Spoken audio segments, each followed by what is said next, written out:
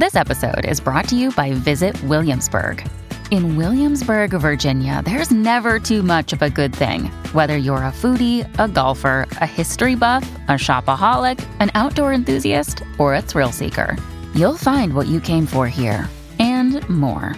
So ask yourself, what is it you want? Discover Williamsburg and plan your trip at visitwilliamsburg.com. When you need mealtime inspiration, it's worth shopping Kroger, where you'll find over 30,000 mouth-watering choices that excite your inner foodie. And no matter what tasty choice you make, you'll enjoy our everyday low prices, plus extra ways to save, like digital coupons worth over $600 each week. You can also save up to $1 off per gallon at the pump with fuel points. More savings and more inspiring flavors make shopping Kroger worth it every time. Kroger, fresh for everyone. Fuel restrictions apply. Welcome to the New Books Network. And we are live. We are live. Hello to Michael Leventhal. Hello, Mel. And it's wonderful to have you on the show. I've been looking for you for years. You are the Chief Bean, publisher, editor, author, and most other things of a wonderful independent publisher in the UK known as Green Bean Books. And welcome to the show. And before I forget, I'm Mel Rosenberg. I know that. I am the host of the Children's Literature channel of the New Books Network. And I love to interview publishers. Michael, welcome to the show. I love being called a Chief Bean, but genuinely, you're the first person that has used that phrase. I love that. I should change my business card to say Chief Bean. Thank you. I might use that. Yeah, CBO, Chief Bean Officer. So welcome. So Michael, here's the thing. A guy goes into a pickle store, right? And the pickles, the salty pickles are too salty, and the vinegar pickles are too vinegary. He's not going to set up a pickle factory. You set up a pickle factory. Tell us about Green Bean. I think it comes from the fact that I'm too naive, or I was too naive, or I am too naive.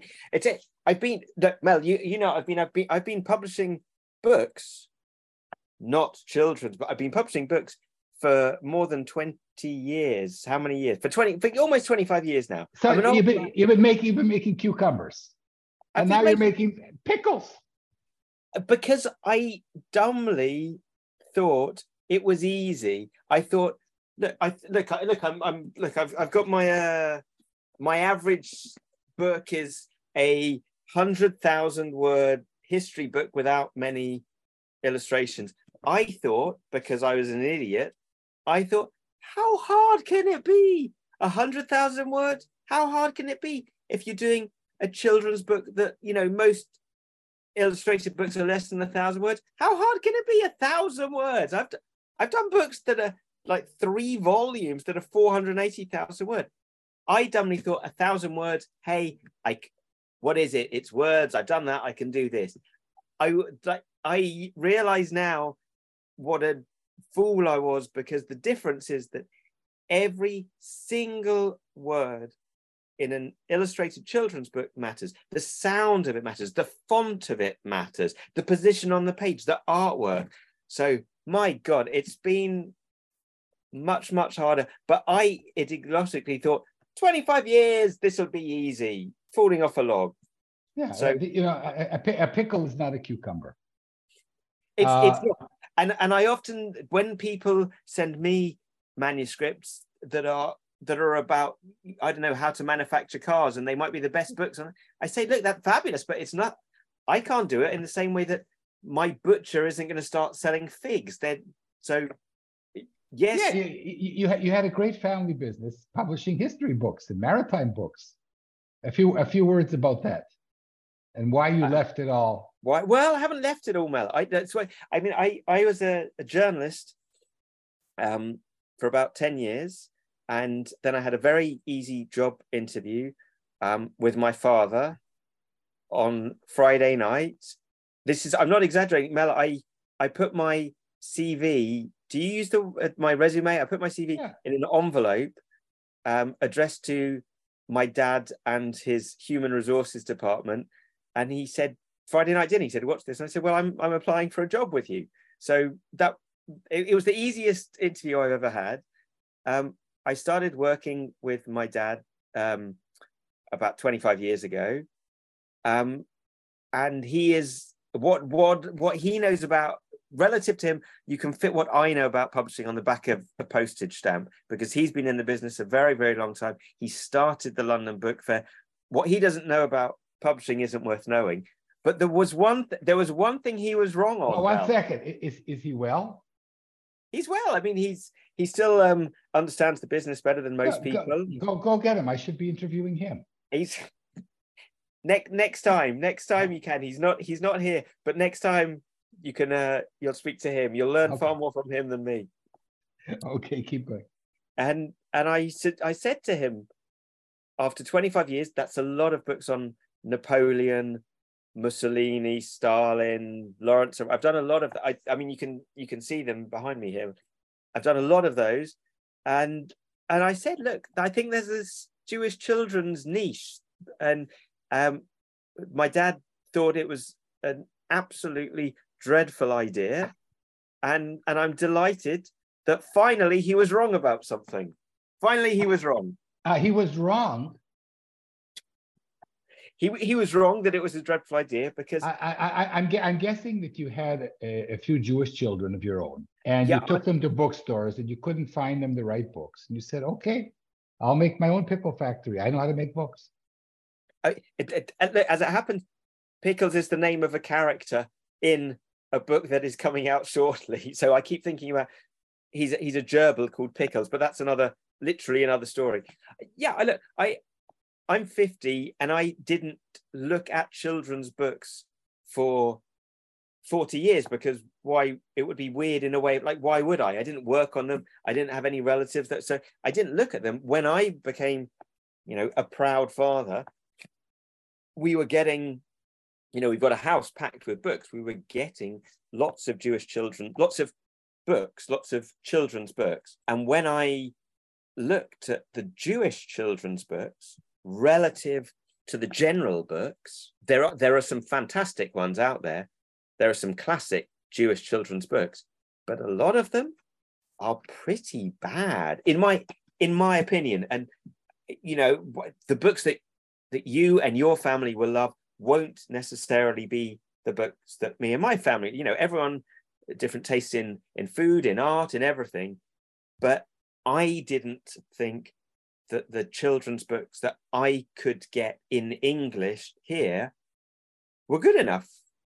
The majority in English come from North America. The North American outlook, the North American sensibilities are different to the British Jewish sensibilities. So, yeah, again, I think... Michael, let's make that a general statement. When I go to the UK, I spend a lot of time in Waterstones. And the whole children's literature scene in the UK is different. So, the Jewish scene is part of this. Yeah, absolutely. I always find it surprising that some of the most brilliant books that every family in London will have, they're not known in the States. And similarly, I get tips from friends in the States about, what do you mean you've never heard? This is like everyone has got this book. They're different worlds. Can you give some examples? One example? The Giving Tree was a book that I had never heard of until probably 7 or 8 years ago. I mean, I think it is. I'm not even sure if it's sold here and is in print here or not. I think I got a secondhand copy, but you tell me, am I right in saying that that's a book that in the States everyone knows? Yeah, I certainly didn't have it when I was a child. I hadn't seen it till probably 7 years ago, and here I would say, I think I mentioned to someone The Tiger Who Came to Tea, and they didn't. I was astonished they hadn't heard of it. It has sold more than 1 million copies. It's in 20 languages, but someone in the States had never heard of it. There's a real cultural divide, but we can talk about that another time. So you started a children's literature publishing house.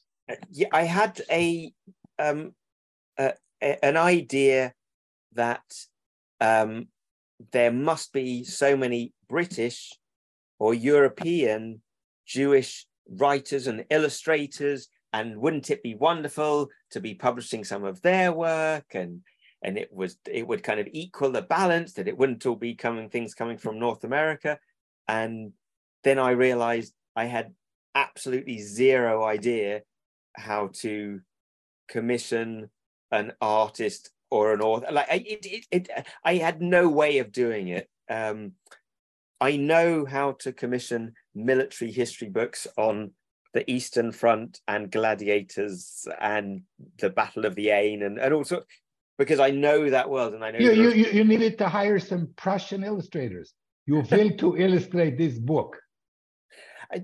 I thought it. I genuinely had no idea how unbelievably time consuming it would be, and how many vital skills and connections I didn't have.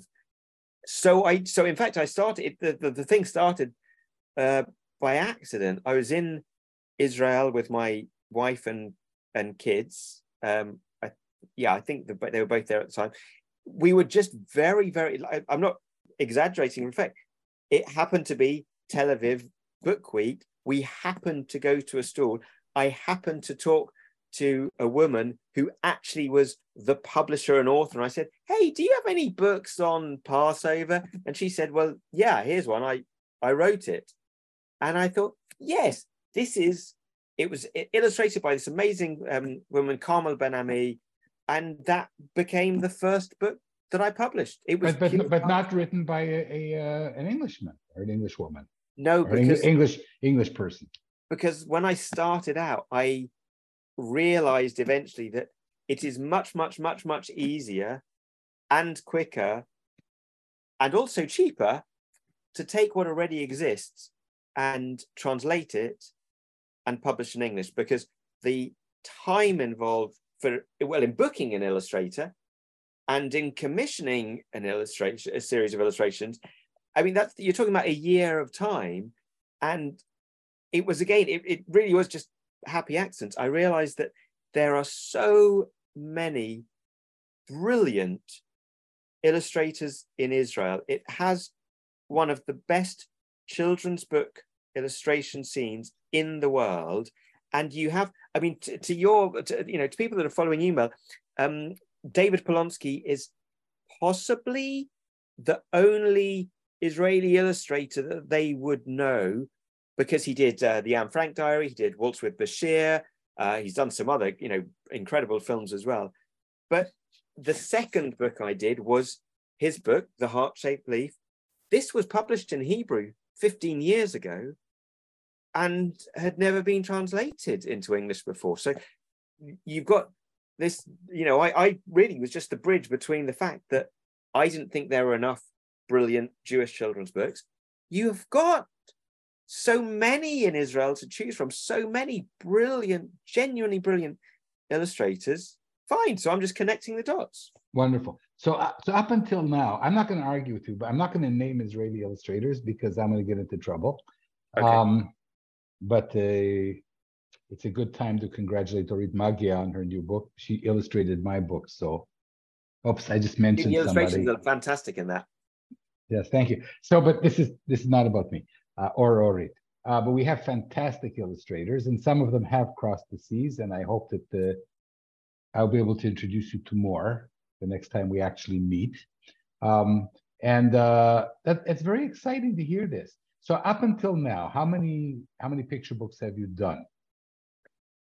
Green Bean has done about 30, and I started out doing a couple a year. That became 5 or 6 a year. And originally, as I said, it was all translations. Now I'm commissioning not just Israeli, I'm commissioning illustrators to take on manuscripts that I've signed up. So there's a balance. I'm still doing the translations. I'm doing brand new writers. So it's changed a little. But really, there are so many brilliant books. So one second. So right now, because I have an audience of authors and illustrators, so you're always looking for illustrators. You're always Correct. Happy to have an illustrator send you a a pitch. And are you looking for authors? Both. I'm like, and I would tell you two things on that. One is that I'm still only doing about 10 books every year, and a few of those are translations. A few of those are mid-grade books that have no illustrations.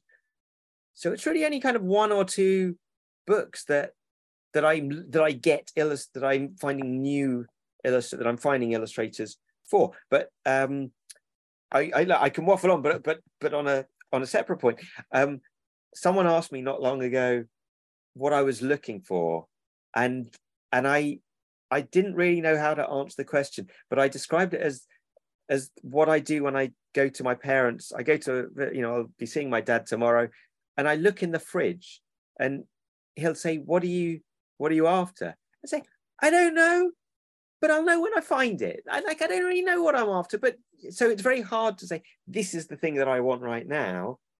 I'm looking for something that stands out to me, and I think is brilliant. And but now we're going to get to the nitty gritty. You're a Jewish publisher looking for Jewish themes. So correct. No matter how good a book is, you're not going to publish it if it's about Napoleon, unless Napoleon was Jewish. That is true at the moment, Mel. But my big kind of caveat is that that's at the moment.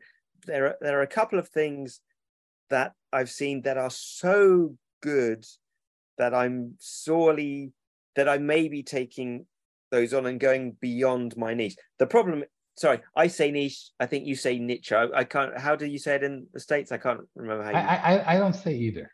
Okay, fine.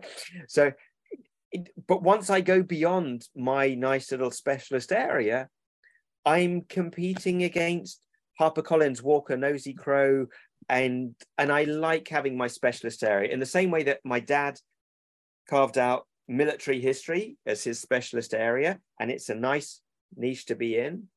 I'm sticking at the moment. I'm largely sticking with just that Jewish children's bit. That doesn't mean that they don't contain stories or moral lessons or history that won't be interesting to other people. I mean, frankly, there's pretty light Jewish content in some of them. Michael, this is so look. So we're looking for illustrators down the line. We're looking for good stories that you won't find in any fridge except your father's. And we're looking for Jewish themes. Does it have to be a Jewish author? No, it's a very interesting question, and that opens the door or Pandora's box of the whole Own Voices debate. As it happens, within the next 2 weeks, I'm sending to the printer, it's 99% finished, I'm sending a book about Eric Weiss, who is better known as Harry Houdini, Jewish, born in Hungary, changed his name as an homage to a French magician. That's a whole other story. But the book is illustrated by a fabulous Spanish artist, Laura Catalan, who is not Jewish. It's written by Judy Carpenter, who is someone I used to work with on a newspaper, who is not Jewish. So the majority of things that I am publishing are written or illustrated by someone Jewish, because people tend to write about what they know and illustrate what they know as well. And frankly, it's helpful if they have that background, if they have some background knowledge. But no, I mean, this is the second book I've done with this illustrator, Laura Catalan. Yeah. You forget that you sent me the PDFs of that book. I did. Of the Houdini book. Yes, and it's brilliant. Okay. It's brilliant. Good, and it folds out to a full 12 feet wide on both sides, so you can't even read it in one room. You have to stretch it across your landing or whatever to lay the full thing out. So Michael, do you sometimes you take books of PJ Library in the States, right? When you say take the books, PJ license them for the UK, or they take your books? They take my books and I will print for them. Mm-hmm. But here you're gonna have a little reach here because it's a brilliant story. But there's no Yiddishkeit in the story other than Harry Houdini's being Jewish. Correct. There's, I mean, and I applaud you for this. I mean, you and I have talked about this. It's very hard to get away from these written to an audience, written about a holiday. And as authors, we often bridle when, there's an opportunity. Passover is well, what are you going to write about? The matzah who wanted to be a physician. I mean, it's Mel, we've spoken about this before, and it's fascinating. The PJ Library is a incredible charity that has had I don't think that this is controversial to say it's had a bigger impact than anything else ever has had on Jewish children's book publishing, because they are buying millions of books and sending them out in different languages around the world. And it's wonderful. It's created an industry. Suddenly someone is buying, millions of pickles. So they need pickle manufacturers or growers. So that's wonderful. But, as we said, there is this, it's difficult to reverse engineer creativity, to say, we're coming up to the Chagim. We need another Yom Kippur book. Let's make it. Let's have some gefilte fish in this. It's very hard to. The gefilte fish before Yom Kippur. Sorry. Not necessarily during, right? Sorry. Or to break the fast, whatever your minchag is, that's fine by me. I got it. The reverse engineering. The gefilte fish wanted to go back to being a carp. So it's a double reverse engineering. Yep. That's a double. I have to tell you, I met an author a few weeks ago, and we got sucked into the ChatGPT conversation, which I hadn't played with before. And when I got home, I typed in to ChatGPT my first experiment. I said, right, Eric Kimmel is an author who I think is fabulous, and he is the judge on an award that I've set up for Jewish children's book writing. And I put into ChatGPT, in the style of Eric Kimmel, write a Jewish children's story, less than 1,000 words, set on Rosh Hashanah that involves gefilte fish and has a twist at the end of the story.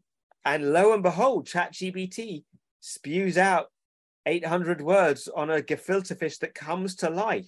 I haven't dared send it to Eric Kimmel yet, but I don't think Eric Kimmel will be very impressed with it. And certainly, you couldn't publish. It's incredible what ChatGPT can do, but we've got a while of real authors before we graduate to AI. That's brilliant. So let's now talk about your flow. How many manuscripts do you see a month, and how many would you like to see? I'm still there's a reason I'm asking you this question. Sure. So I'm still publishing military history books, and what I found interesting is that although I've been doing military history books for 25 years, I probably only get 2 or 3 unsolicited submissions every month for the military history books. For the children's books, and I'm wet around the ears, for this. I've only been doing these children's books 6 or 7 years. I would say that every single day I get at least one submission. Now they're shorter, but every time you have a message, I like to reply to everyone personally. I like to reply to everyone, I'll acknowledge, and then it might take me 3 to 4 weeks to actually read their submission and circulate it if I need to editors and sales. So the quantity of children's book submissions that comes through is huge, is off the charts, I would say. I'm remembering. When you say off the charts, it's like 50 a month? Yes, I would say that's about right. Okay. So here now's the point that I want to make. In the United States, for general manuscripts,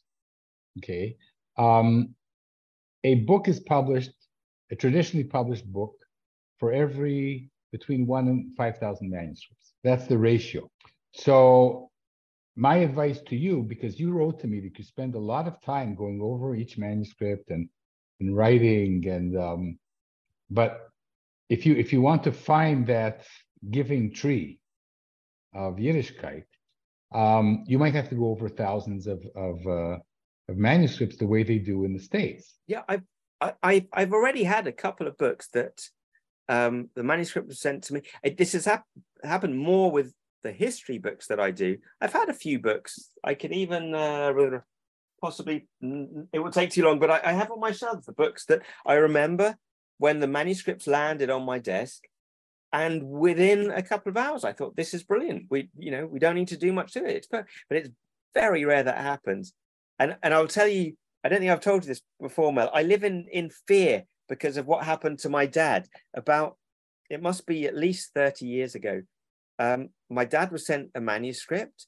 My dad was publishing non-fiction, and this was fiction, and it was set in the Cold War, and it was a story about a submarine, and my dad read it and thought it was actually pretty good, but he wrote to the guy, the author, Tom, a guy called Tom, and it's like the pickled cucumber. He said to the guy, look, this is very nice. You're clearly, you're quite good, but this is not the kind of thing I do. So I'm not the right publisher. Speak to the Naval Institute Press. Speak to Kevin Epley and Sutton. Tom Sutton, was it Tom Sutton? I can't remember. So my dad was the man who rejected The Hunt for the Red October by Tom Clancy, which sold many millions of copies. And then they did the film with Sean Connery with his terrible Russian-Scottish accent. And then it sold a few million more copies.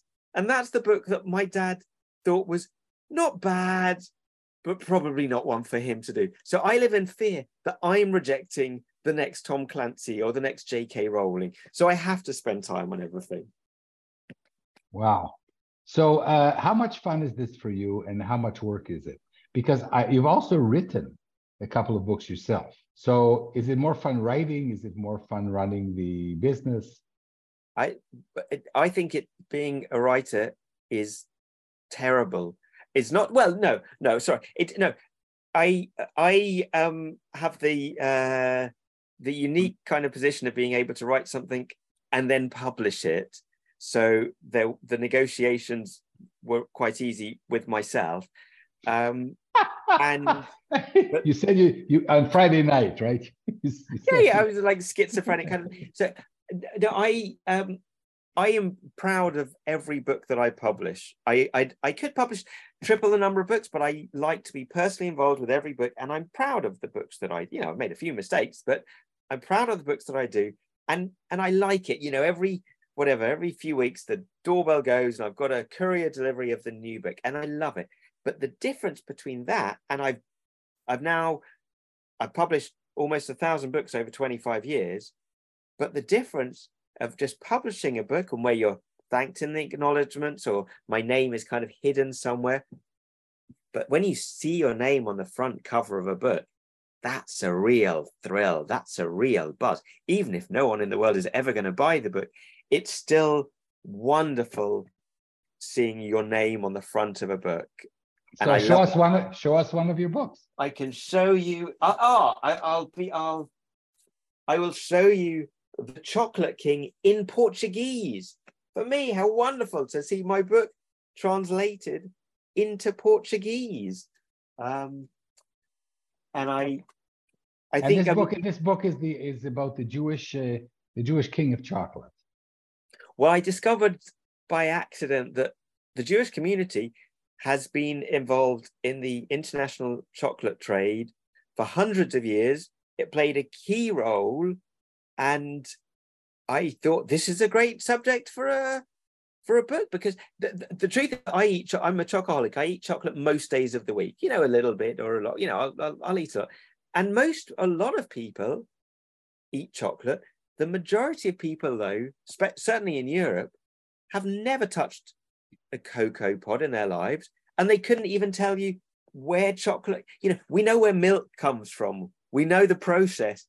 Most people don't understand the chocolate process. And I thought, this is great. There's a great Jewish story. There's this whole idea that Christopher Columbus was Jewish or had Jewish funders, which is certainly true. He was probably the first European to taste chocolate, to taste hot chocolate, not solid chocolate. So sorry, I'm waffling on, but yes, I wrote a book about that, and then I also published a Jewish chocolate cookbook as my lockdown ridiculous endeavor, 50 Jewish chocolate recipes from around the world. So I wrote the introduction to that, but I didn't write anything beyond that. But you have a cookbook that's done really well. Yeah, it's really annoying that I've been publishing for 25 years, and then the one book that I have to reprint 3 times is a cookbook. Jewish Flavors of Italy is this incredible compendium of recipes. I finished the chocolate book. I sat down with a brilliant Jewish Italian cook that is a friend, and I said, never am I publishing another cookbook. I thought children's books were hard. Cookbooks are even worse. I'm never doing another cookbook as long as I live. Over my dead body will I publish another cookbook. And my friend Sylvia said, would you publish mine? And I went, yes, of course I would. I'd love to do it. So 2 years later, her cookbook is out. It's sold so well. I'm really feeling kind of stupid that I haven't done more cookbooks over the last 25 years, but they are a lot of work. And you're also into music, and you're also into generous philanthropy. A few words on those, please. I'm not sure if I would say generous, but I would. That's a kind word. I have a policy that I will print one. I'm a commercial publisher. I need to cover my costs, but I will do one book a year that's for charity, where I will not make any profit whatsoever. I will cover costs of external freelancers, but I'll do at least one thing a year where all the money, all the profits, all the royalties will go to whichever charity it is. And I try and advise charities on publishing books. So many charities have the idea, or schools or hospitals, so many people come up with the idea of, a lot do cookbooks, but so many people do fundraising books, and it's really hard. It's complicated, and frankly, I've done 1,000 books. I'm not a genius, but I have an idea about how the book world works, so I try and do it. But at the moment, it's only one book a year, man. I'm not that generous. Okay, but you've raised a lot of money for charity and for buying food, and that's great. I did. The first one I did was a book raising money for Parkinson's UK. For a friend of mine had Parkinson's, and then the chocolate cookbook was more successful. The chocolate cookbook thus far has raised almost £20,000 for High Cancer Care, which is a cancer charity that's very close to my heart, that gave my late mum and me some support. I'm still having support from them. So I've worked with different charities years ago. Sorry, this is like psychoanalysis, but years ago, Mel, I used to work for charities, and I remember when I was about 19 years old, my dad said to me, "You don't need to work for a charity to do charitable work. You can become skilled at whatever field and then use those skills." So I got bored of working for charities, but that was one of the great bits of advice my dad gave me. So how old are the kids now, Michael? They are 10 and 8 years old, so they have outgrown my illustrated books, but they are now reading some of the mid-grade books that I've done. Wonderful. So 20 years from now, one of your kids, Friday night, after Kiddush, and you light the candles, he puts an envelope on your table. He says, "Dad," what happens then? If I'm totally honest, it, like, when you present it like that, it fills my heart. You can probably see my heart jumping out of my chest. It filled my heart with joy, the idea, the excitement of that. And on our recent holiday, I stopped into a Printworks, and it was wonderful to show the kids, look, here's the paper, these massive, massive tree trunk rolls of paper. You can see the paper go all through the factory. You can see it get printed as it gets. And it was wonderful trying to inspire them. In practice, however, I know that working with family members can be very difficult. And I remember the Friday night presenting my dad with my resume, but I also remember discussing whether we were going to do a certain book on the SAS or Mossad, and my dad said no, and I said, right, well, in that case, I'm not coming for Friday night dinner. So working with families, there are ups and downs. I mean, you can trust family members. Sometimes you can trust family members more than anyone, but you can also get more aggravated by family members than anyone else. So there are pros and cons, but it would be wonderful. I would be over the moon, I think, if either of my sons wanted to join me in publishing. I'm not sure if I should be proud or not, Mel, of raising these two boys, because when I say to them, look, I'm doing this new book, do you want to help? Their first question is, what royalty will you give us?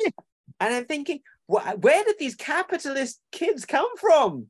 What about just doing it for love and for fun? No, we want a royalty. We want 5%. I mean, they don't have an agent yet, but they're getting there. Oh, so now the world has gotten to know Michael Leventhal. You are a wonderful guy, and you're in a difficult business. And authors, as you know, there are millions of people writing children's books, and very few of them get published. And I wish I had a way to help the 999 authors, some of which are splendid, who never get a publishing deal because they don't surface, they don't write on the themes that the publishers are interested in. They are not the right category of people. These are the people I would like to help. But let's get back now to you and your sage advice for us, the authors. We the minnows who write picture books hoping to become the one that you choose to write an unsolicited picture book in 2025. I've got to think on my feet or whatever, but the first thing I'd say is that there are at least a third of the submissions I get are obviously not right for me, because they're writing about pearl fishing techniques in the Azores, and anyone can, I can immediately say, look, I don't publish this sort of book. Please try, just what my advice is, you walk into Waterstones or Barnes & Noble, see who's publishing that sort of book and write to that publisher. But so clearly I get the wrong submissions, and that wastes the author's time, it wastes mine. It's just, there's one thing. The second thing is I am amazed, and I'm 50 years old, and I'm not sure if times have changed, but I am astonished at how many people write to me at Green Bean Books, and they spell green or bean wrong, or they spell my name wrongly. And it's not that I'm pedantic, but I think if they can't get that right, then I'm nervous. A writer should be, it's more important for the history books, because I think, wow, someone's writing a history of the Battle of Austerlitz and they can't get my name correct. How, I can't check the or they spell Austerlitz wrong. Yeah, it's, for me, it's almost an automatic disqualification of someone. And not every, but most publishers have their submission guidelines, and I like it if someone writes to me and says, dear Michael, dear Mr. Leventhal, I've looked at your website, I bought a copy of that book, I love it, this is what I've done, I'd welcome any feedback. That shows that someone hasn't sent the manuscript to 50 other people. They know what I do. They've checked. Mm-hmm. But hang on. Is it okay to address you as Michael when people query you? People call me, I prefer it if people call me Michael or Mr. Leventhal, because it shows they've they've checked. They've done a cursory check. They're not Okay, decided. but there's another strange thing that I'm going to mention, and that is that on your website you almost insist that people send manuscripts to you which they have not shopped around at all. And why is that? Why do you care if somebody sent it to a couple of agents or publishers? I always want to know, because I need to know if it's already on active submission elsewhere. The reason is that I am getting at least 400 manuscripts every year, and it takes me a while. You know, if someone's listening and they send me something today, and I then read it in 2 weeks, and I spend a few hours looking at something, and then I discuss it with some of my editors or sales department, and I devote time to that, and then I write back to the author and I say, good news, I really want to do this. They say, oh yeah, sorry, we didn't tell you, we signed up with someone 3 weeks ago. I think, well, I don't have the time. No, but isn't it like I mean, isn't it like dating? You say, okay, I'm only going to date you if you've never been on a date before. Michael, people are submitting things all the time. Yeah, you might miss the Tom Clancy book. But I would, if I'm getting in submissions, and someone says, also it's establishing trust in a relationship as well. So if someone says, look, it's already out with these people, then I'll still look at it, but it's not going to be my top priority to look at it, because there are other people that say, yeah, sure, you can look at this exclusively for a couple of weeks, and then I'm going to shop it around. Fine, I'm happy for you to do that. What if the book has been rejected and somebody sends it to you? They've sent it to Carben or Kalaniot or PJ or Random House. I think that's absolutely fine, because different publishers are looking for different things. But it's also part of kind of building a relationship with an author and just having an open. I'm always very open. If an author says, how many copies are you going to sell? There's no, I'll be 100% honest, because they're going to find out in due course anyway. And why not? I've seen more articles actually in the trade press that seem to kind of set authors and publishers up almost as enemies, and agents are kind of the guys in the middle trying to level the playing field. The truth is that everyone is out for the same thing, that you want to sell books. You want to sell, the more books I sell, the better for my authors. So I regard us as not being in competition. You want a nice relationship with an author from the word go. Everyone is busy. It's a hectic world. You want to work with people that you get on with. You're not getting married to someone, but last question, because I don't know if you know Anna Olswanger. Yes, wonderful, I do. Wonderful agent. Yes, yes. I'm in touch with Anna. Yeah, I've been in touch with her. So and give her my love. So she was on the interview a few months ago, and she expressed her preference to work with dead people. Well, there's a category of dead people. There's the people like Theodore Dodge that have been dead for hundreds of years and therefore don't get royalties and don't object to anything. There's also the people who died less than 75 years ago and are still in copyright, and their children or their literary estates can be fiercely protective and say, you are not changing that word. That is the way my mother wanted that word. You are not changing that word. But so, look, jokingly, yes, the best authors are authors that have been dead for 2,000 years. But tonight I'm going out for dinner with the author of the Houdini book, and dead authors don't tend to promote themselves very well, on social media. No, I want. So your best advice to authors is to stay healthy. It's to stay healthy, keep doing what they're doing, and coming back to Jewish children's books, the main aim, I think, is not to educate children about a particular thing. The main aim is to engage them and enthuse them. You want children to read a book not just once. You want them to love the book so much that for the words and the text that they're reading it again and again. You want something that's fun that children like. If it imparts a moral lesson at the same time, if it teaches them something about Rosh Hashanah, Sukkot, Tzedakah, Tikkun Olam, great. But the main aim, I want to be able to see my kids, well, now they're kind of beyond the picture, I want them to be excited. I want them to enjoy what they're reading and them to be saying, please read it again. We love and join in. I want them to enjoy what they're doing and get excited about reading and writing as well. So this is a great place to start to end our wonderful interview, because in essence you want the impossible. You want a book that has morals and yet it doesn't weigh heavy on the morals.